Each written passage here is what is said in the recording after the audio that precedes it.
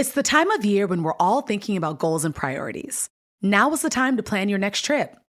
Whatever kind of travel fills you up, whether it's lounging on the beach, connecting with family and friends, or going on a foreign adventure, Expedia has the tools you need to plan a great trip. Download the Expedia app or visit Expedia.com to start planning. You do need to be a One-Key member to use price tracking. Signing up is easy and free. Expedia, made to travel. Hey, Fidelity. How can I remember to invest every month? With the Fidelity app, you can choose a schedule and set up recurring investments in stocks and ETFs. Oh, that sounds easier than I thought.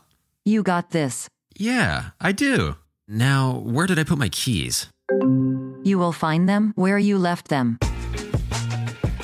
Investing involves risk, including risk of loss. Fidelity Brokerage Services, LLC, member NYSE, SIPC. I'm Oprah Winfrey. Welcome to Super Soul Conversations, the podcast. I believe that one of the most valuable gifts you can give yourself is time. Taking time to be more fully present. Your journey to become more inspired and connected to the deeper world around us starts right now. When was the last time you wholeheartedly said yes to life? Faced your fears, ignored that no voice inside your head, and just said, yes, I'm all in. Well, that's what Shonda Rhimes did. Shonda described herself as extremely shy and introverted and felt it was time for a radical shift. So the mega-talented mastermind behind some of TV's hottest shows like Scandal, Grey's Anatomy, and How to Get Away with Murder gave herself a challenge. For 1 full year, she erased the word no from her vocabulary. Shonda's year of yes was an epiphany that impacted her life in unexpected ways. So, welcome to Super Soul Sunday. Thank you for having me. Thank you for saying yes. Absolutely. Thank you for saying yes in this year of yes. And, you know, the whole point of this show is to open people's heart space a little bit. Yes. Get them to have different ways of thinking about things. But I just wanted to share that I knew something was going on with you because I don't say yes to a lot of things. I like being at home, but at least 3 times this year, I said yes to things. And at every single one of those things, you were there. We saw each other out. We saw each other. And so the first time I was like, Shonda's out. The second time, we were at a Selma party. Right. And then I invited you to the Legends. And then, and I came, yeah. Shonda said yes. I said, what is going on? It was completely new for me. I thought, Oprah goes everywhere. No, those are the only places I've been this year. And you were out and about in a way that I had not seen. Ever. And then I heard that you'd written the book, Year of Yes, yeah, and that it was a conscious decision. It was a real effort to decide to spend a certain amount of time just sort of saying yes to everything that scared me. Wow. Yeah. Well, you know, one of the whole purposes of this platform, Super Soul Sunday, is to get people to open up and say yes to life. And, you know, one of the reasons I really appreciate the idea of the Year of Yes is that to say yes to life, you got to start saying yes to life experiences, to things that ordinarily would scare you or intimidate you or you think would bore you. Absolutely. So this all started with your sister Dolores. Tell me. It did. It was Thanksgiving of 2013. And we were standing in my kitchen. She's chopping things, making things for Thanksgiving dinner. And I was sort of doing what I always do, which is giving her this long, fancy list of all the invitations I'd received. People wanted me to speak here, and I'd invited to this party and that party. And finally, she just sort of cut me off. And she said, "Are you going to do any of these things?" And I, well, no. And I was very surprised that she asked me that, because obviously no. And she sort of shook her head and said, "Why not?" And I thought, what does she mean, why not? And I said, well, I have, the babies. I have 2 small children. I have an 11-year-old. I have 2 shows. I can't possibly do any of these things. And she looked at me and she said, you have 2 sisters who live 4 blocks away. Your parents are 45 minutes away. They'd come and stay in a heartbeat. You have a wonderful nanny. You have fantastic friends, really close. You're supported all over the place. All you do is work. You never have any fun. You never go anywhere. You never do anything. And I thought, she doesn't know what she's talking about. I mean, I really got an attitude about it. I was like, I'm leaving this kitchen. And she said, you never say yes to anything. And that really stuck with me. And you had already accepted to be on the board of the Kennedy Center, because that was a seminal moment, right? Well, I don't even know if you accept being on the board of the Kennedy Center. I feel like when the President of the United States asks you to serve, you serve. Right. So I had to go to the Kennedy Center Honors because I had just been nominated to the Board of Trustees. And when I got there, I was informed that I was sitting in the presidential box with the President and the First Lady and the Secretary of State and his wife. Now, generally, I think for other people, this would have been the most exciting thing in the world. Yes, like, woohoo. I was horrified, like so stressed out and so nervous about the entire thing. But nobody asked me. They said, this is where you're sitting. And so that is where I sat. And I was really nervous, but I ended up having an amazingly fun time. It was an incredible evening. And where I started out sort of almost being unable to speak, by the end of the evening, I was really comfortable and having a delightful time. And when I got home from DC, I literally was crawling into bed and I had a thought, which was, if they had asked you, you would have said no. If they had asked you to sit with the President and the First Lady, you would have said no, which is so sad. I would have missed this experience that I wouldn't trade for anything. And you would have said no out of humility and no, let somebody else, and no, or just... I would have said no out of fear. Really? And what I really realized was that I would have said no because I felt like, why would they want to sit with me? What am I going to say? What do I have to add to the conversation? Because you're Shondaland. But there's a part of me that feels like those are the characters. And the stories that I tell are very exciting, but somehow I am not a part of that story. So that was over a year ago. That was over a year ago. And now you can say that in a year's time of saying yes, a year of saying yes, you are would you say you're a completely different person? I am a completely different person. I mean, everybody who knows me thinks I'm a completely different person. I feel like a completely different person. There's a transformation that happened that I wasn't expecting. Well, first of all, you lost a lot of weight. I lost 110 pounds, which was a complete byproduct of the entire thing. It wasn't the goal. It wasn't a thing that was part of it. One of the yeses, though, was one day I thought, well, you can't sort of say yes to everything and not say yes to taking care of yourself, not say yes to health. And that came from sort of having an epiphany of I work hard to succeed at every single thing I do. I work my butt off at work. I work really hard to be a mother. I work really hard at everything. Why do I think that losing weight's supposed to be easy? Why do I think that it's going to be fun to put down the fried chicken? It's never going to be fun to put down the fried chicken. I'm always going to hate losing weight. So if I can accept that I'm always going to hate losing weight, then either I'm going to do it or I'm not going to do it. So you made a decision. Yeah, I gave myself some rules. I mean, some really clear rules. Like I said, I was never going to tell myself I couldn't have something, which was a new thing for me because I'd always made a bunch of like really crazy restrictive rules. No carbs, no vegetables. Yeah, and then chicken with no skin, blah, blah, blah. It'd last like 3 days, and then I'd be eating an entire cake or something. Yes, yes. So now I sort of just made it, I could have whatever I wanted. And I made a really crazy rule for me, which was amazing, which was I only eat what I crave. Wow. I'd never even thought of it before. You just eat automatically.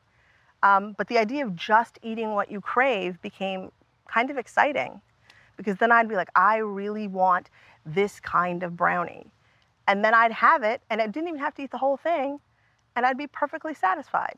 Versus you'd say, I want some chocolate, I want a brownie, I want something. And then you'd eat all these substitutes. You're still not satisfied. I've eaten 4 health bars trying not to get to one brownie. Well, it was life-changing. And it's no coincidence that it all happened at the same time. It's absolutely no coincidence. Yeah. I also think, one of the things that happened during the year was I started saying yes to telling people what I think. There's sort of a yes to no bull going on there. And I would say I stopped eating all my feelings and just started telling people them. Which meant I got a lot more frank and a lot more upfront with people, which was really good for me as well. Yeah. Were you one of those people too who never said yes to what you really wanted, but you said yes to a lot of things you didn't? Yeah. Yeah. I was absolutely the person who did anything you asked me to that I didn't want to do, and then sort of grumbled about it quietly to myself. Which builds a level of resentment. Yes, and then Yes. I'd feel resentful towards people. Yes, yes. So when you left the Kennedy Center, you're flying back and you say to yourself, oh, I actually had fun, and maybe I need to take a look at my life. I really sat down and thought, I need to start saying yes to the things that scare me. If I never say yes to anything, I need to start saying yes to things that I would always say no to automatically. Yes. And I promised myself that I would do it for just a year because I thought that I wasn't going to survive. I really thought I'm going to die of shame and shock and fear. And so I sort of threw it out there. Well, I heard that you had a major epiphany about marriage. I did. And that was really freeing as well. I sort of discovered, I knew, but I sort of was able to finally sort of stand up and say, I don't want to get married at all. And I feel like you said that out loud. I said that out loud. I said it to everybody. I said it to my family. I said it to my friends. I said it to anybody who asked, which feels obvious and, maybe silly or something to people who are married or people who are older, or people who've been through it. But if you're a woman in your 30s or 40s, that's a big deal. Everybody's asking you all the time if it's going to happen, when it's going to happen. If you're dating anybody, they're definitely asking you about it. It's a big... First they ask, are you dating? Yes. Then particularly if you're a famous person.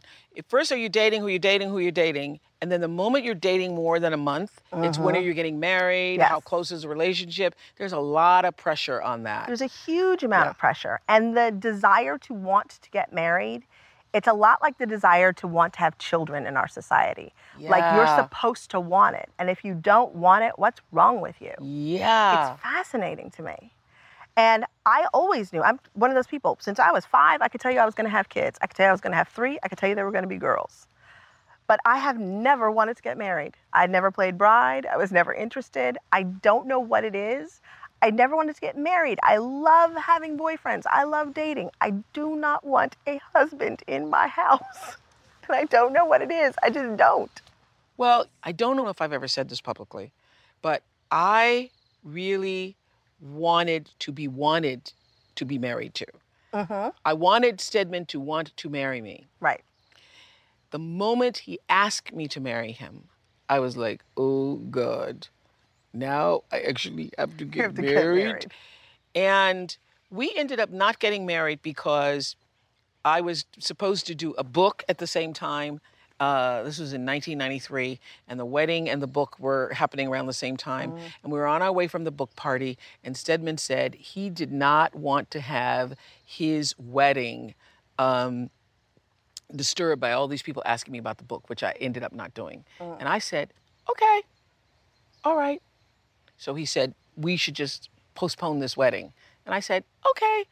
And that was it. And we have never discussed it again. Wow.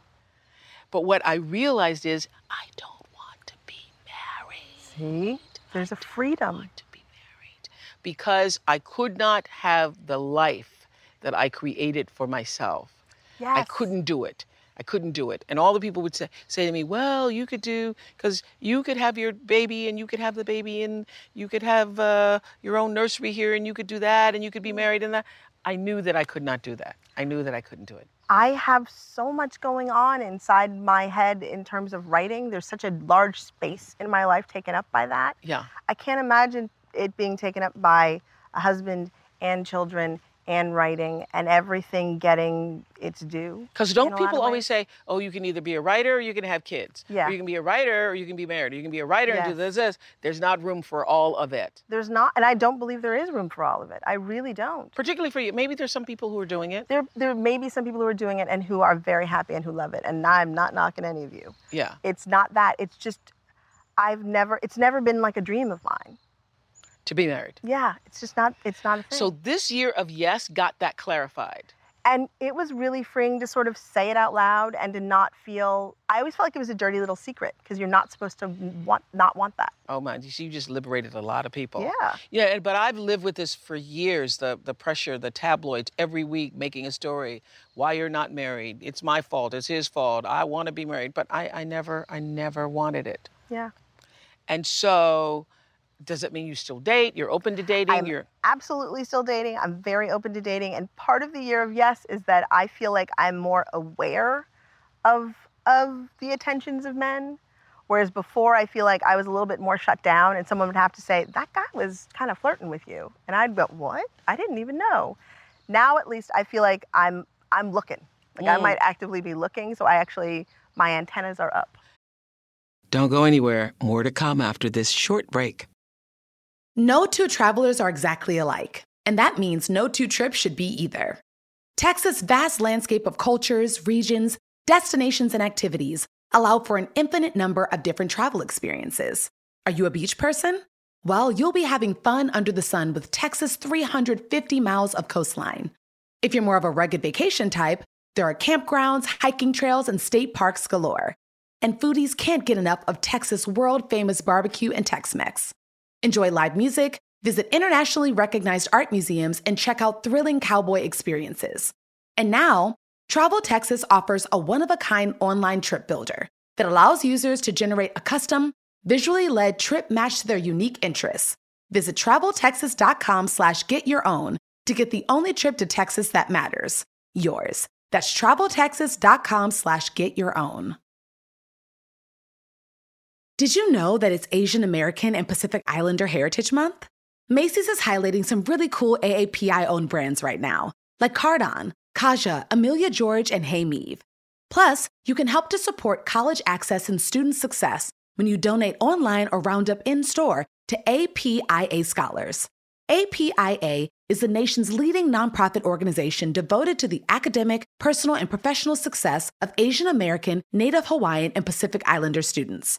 Shop Asian American and Pacific Islander-owned brands at Macy's.com or in-store. And so I also heard that you learned in the process to say no in a way, to be able to say, no, I'm not able to do that, which I'm going to take that line from you. No, I'm really not able to do that. That is my no is a complete sentence, which is, I'm sorry, no, I'm not able to do that. And that's all I say. And it's really hard to say that to people.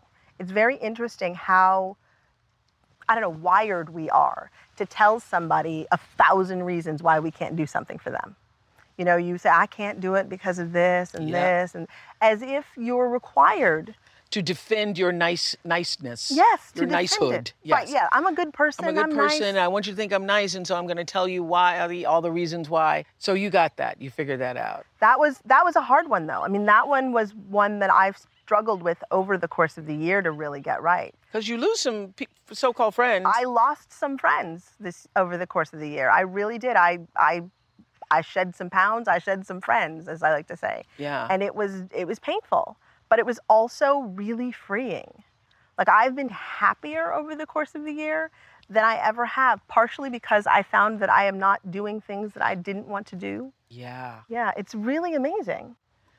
I think probably a surprise to a lot of people that you, the founder, creator of the empire, Shondaland, TGIT, ABC, Thursday nights, creating all of these characters that now become a part of our lives, that you really were painfully shy up until last year. Yeah, I think it would be. I mean, it's interesting because I feel like perhaps they're mistaking me for my characters. Yeah. And there is the beauty of getting to hide behind my characters. Yeah. You know, my characters were living a much more exciting life than I was. They were saying all the things perhaps I would want to say or do, or having the courage that I was not having at the time.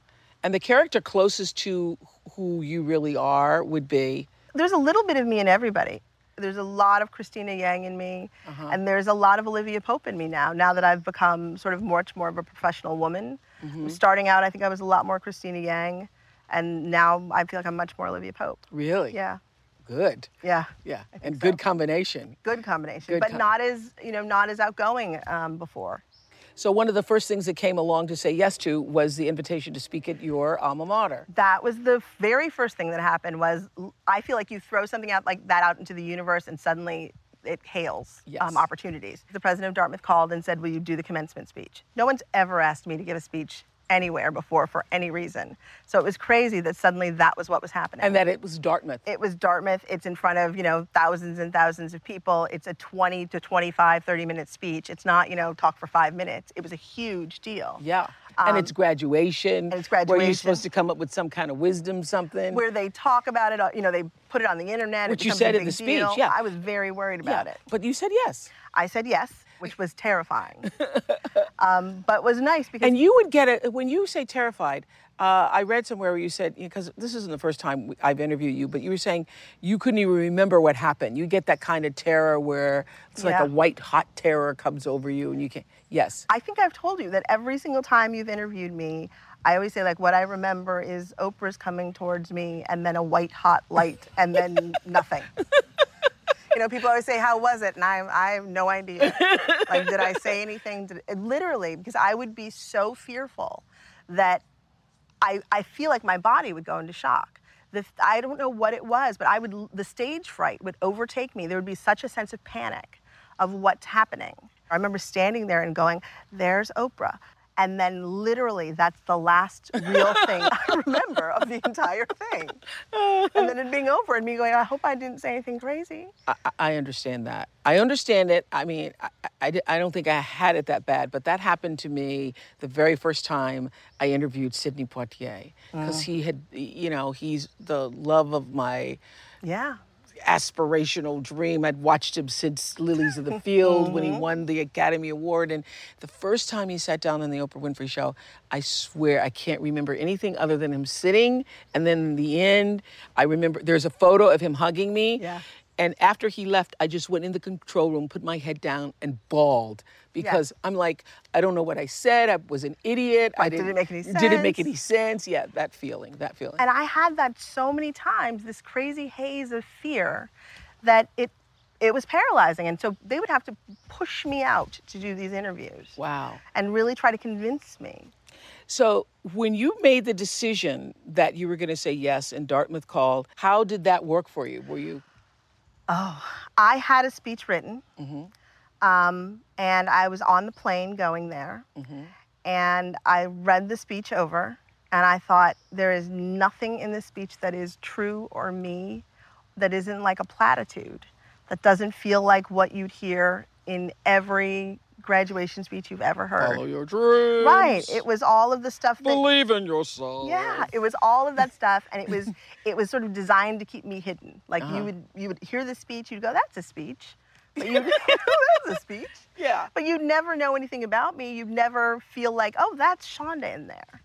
And I hit delete, and I started over on the plane. I wrote that speech on the plane on the way there. And it was... And you started with your truth. Right. It was like, just tell you the truth. Be yourself. Be who you are. Yeah. And there's nothing better than that, honestly. Yeah. And I was so much more comfortable standing up there, saying the truth. You can see it on the video. There is a moment on that video of me giving the speech where I stand up at the podium and I look out at the audience before I start speaking and I exhale. And that exhalation is the moment of me releasing any sign of fear, any moment of stage fright. It is the last time when standing in front of an audience, I have been afraid. You know what I think really works so beautifully with that speech is you standing up saying, I feel like I'm going to poop in my pants. Yeah. I feel like, and once you say it, well, you're not going to. Yes.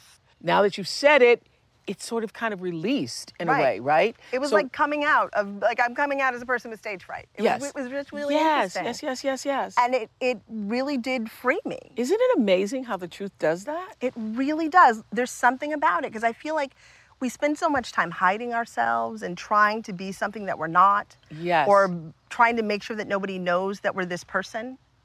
And the minute you say, like, this is who I am. Yeah. It's so much better. Yeah. And that's if you're Shonda Rhimes or if you're anybody in everyday situations. Yes. And what's interesting for me is it's always applied in my writing. Yes. That's what's so odd to me, is that I've known this in my writing my entire life. The more truthful and the deeper you go inside yourself for your writing, the better it always is. And yet I've never applied it to any other part of my life.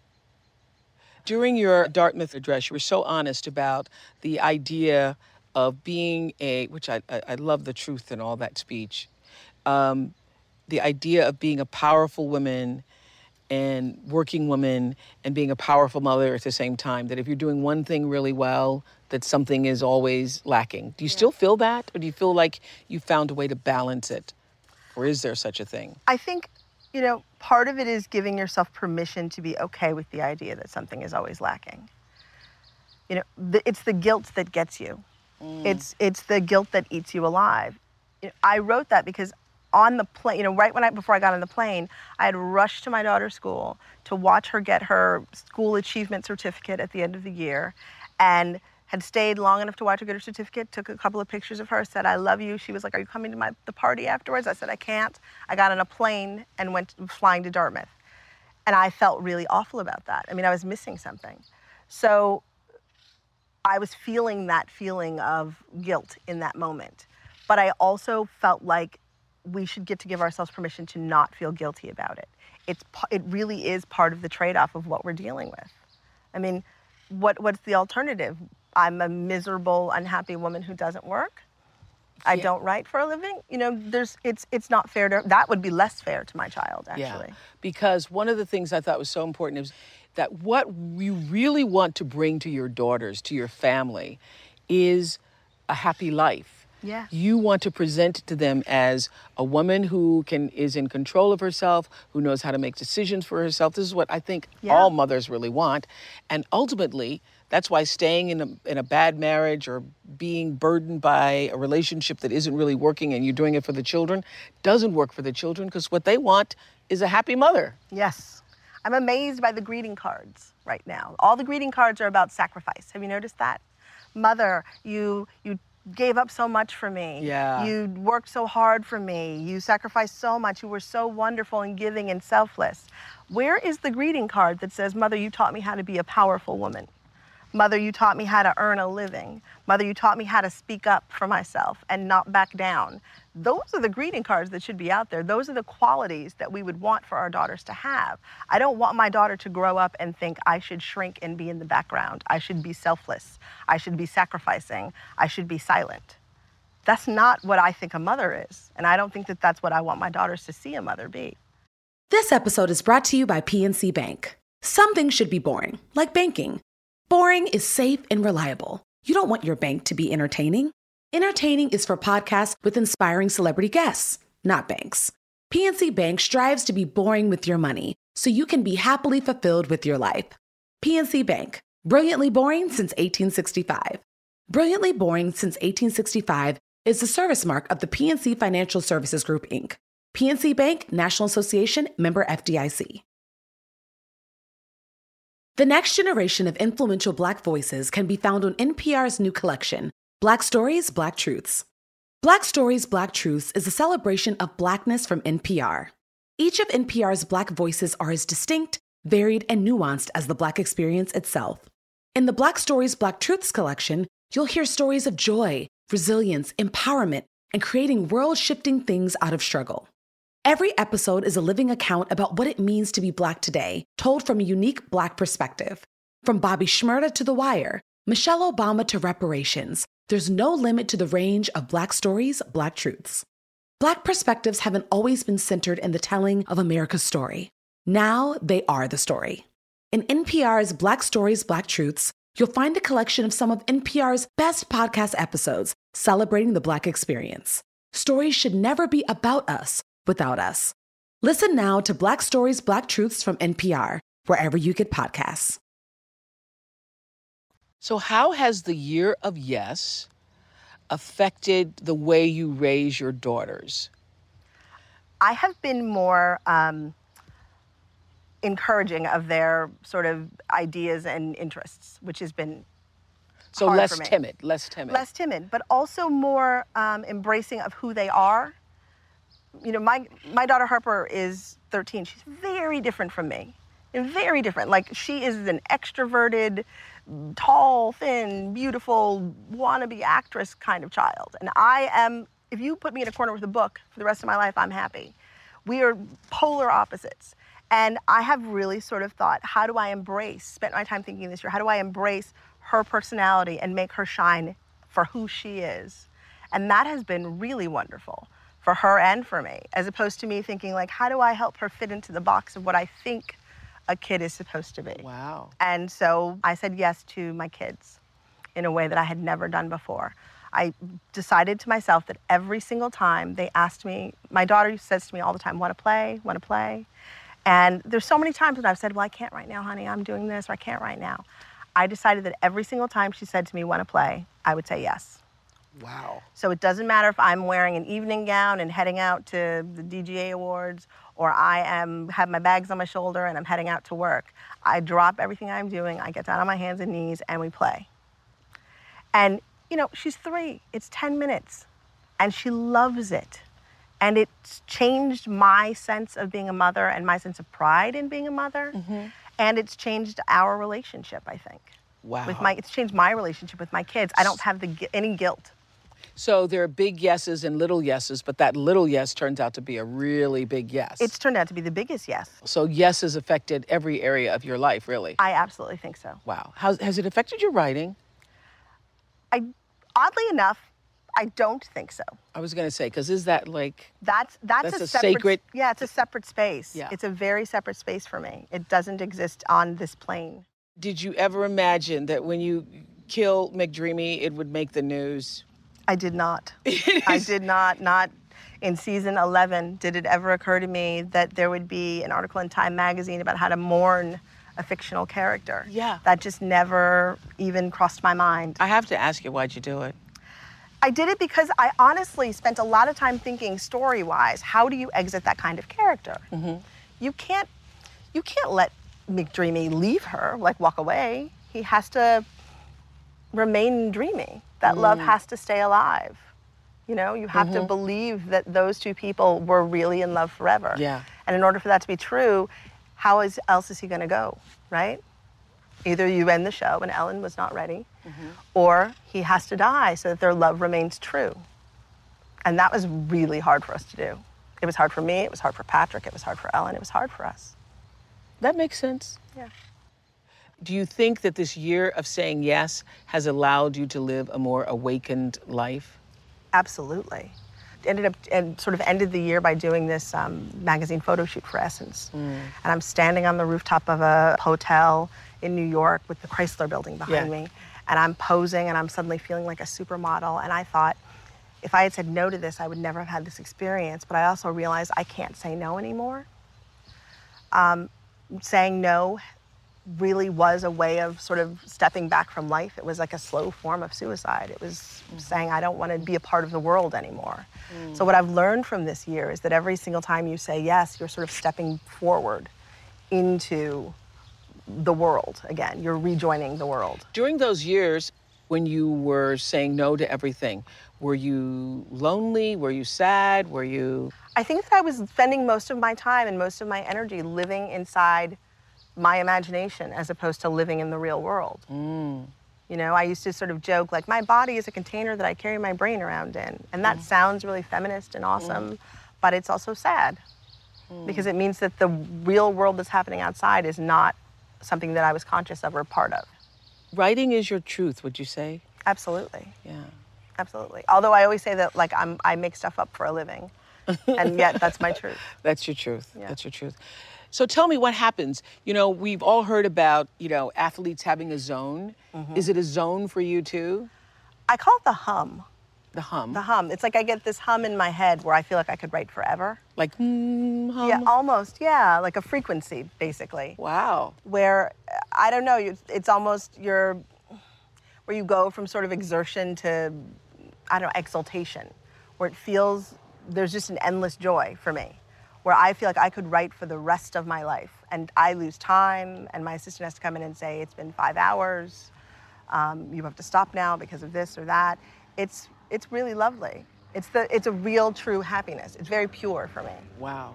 It's a spiritual practice. Yeah, it is. I don't need to be any place in particular. I need a few things. I need my headphones, which for some reason for me sort of signal it. It's almost like a hypnosis thing. You put your headphones on, I think, okay, now I'm in my space. So it is like a meditative state. It's where you're in that zone, where you, because I think all artists, I remember Rainn Wilson here saying that there's no difference between art and prayer.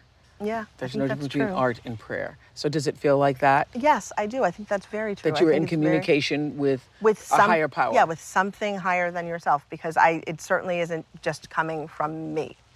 We can tell that from the very beginning, you always had it as a calling. Do you think everybody has a calling?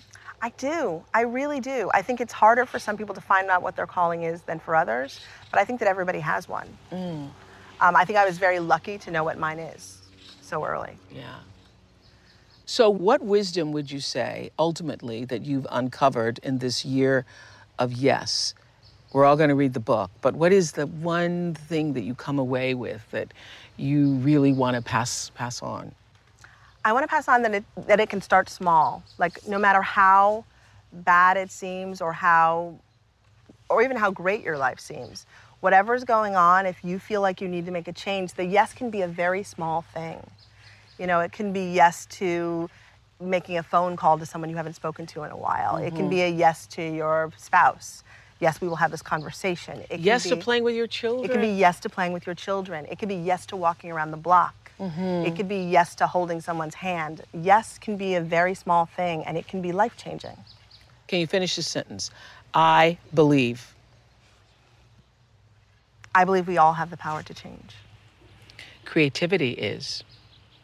Creativity is who we are. And imagination is. Imagination is our soul. Ooh. And saying yes is? Saying yes is transformative. I love that. What's the moment that most impacted or changed your life?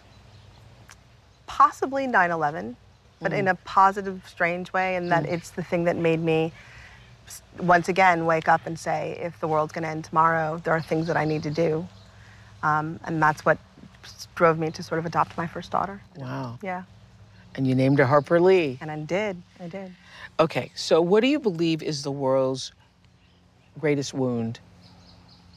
Our inability to realize that we're all the same. Which is my next question. Where does prejudice and racism come from? I mean, that's the same thing. Yeah. It's our inability to realize we're all the same. Fear. Yeah, it's just fear. Yeah, racism is just fear. Yeah. And how can we begin to have the conversation that doesn't scare everybody? I know everyone is so afraid to have the conversation.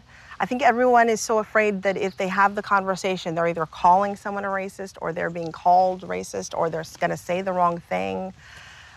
I feel like if you can't have the conversation, you can't make anything change. We can never heal. Yeah, and it's a conversation we all need to have, because if we don't have it, I don't care who you are or what color you are, you're not living in an equal society. And I don't know how that can be comfortable for any of us. Yeah, and it keeps showing up. And in this year for us, it shows up with black men being shot. Yes. And if there wasn't a camera, nobody would believe it. Exactly. Or at least a lot of people wouldn't believe it. Yeah, yeah. I think it's heartbreaking. Yeah. And I don't know how you want your children to grow up in a world like this, how you want the next generation to inherit a world where this is okay. So what is the truth, final question, what is the truth that you hold as your way of life, that you embrace on a regular basis? When I was a kid, my father used to say to me all the time, the only limit to your success is your own imagination. And I took that as not just being, financial success or work success. I took that as being every kind of success. Love and family and emotional and everything. The only limit to your success is your own imagination. I really do think that is true. Whatever you can imagine is possible. That is true. I'm so proud of you. Oh, thank you. I'm excited. Thank you so much for having me. Thank you. I'm Oprah Winfrey, and you've been listening to Super Soul Conversations, the podcast. You can follow Super Soul on Instagram, Twitter, and Facebook. If you haven't yet, go to Apple Podcasts and subscribe, rate, and review this podcast. Join me next week for another Super Soul Conversation. Thank you for listening. Reese's peanut butter cups are the greatest, but let me play devil's advocate here. Let's see. So, no, that's a good thing. That's definitely not a problem. Reese's, you did it. You stumped this charming devil. Life is a highway, and on it there will be many chicken sandwiches. But there's only one McCrispy. So go ahead and hit the turn signal if you know about this juicy gem of a detour.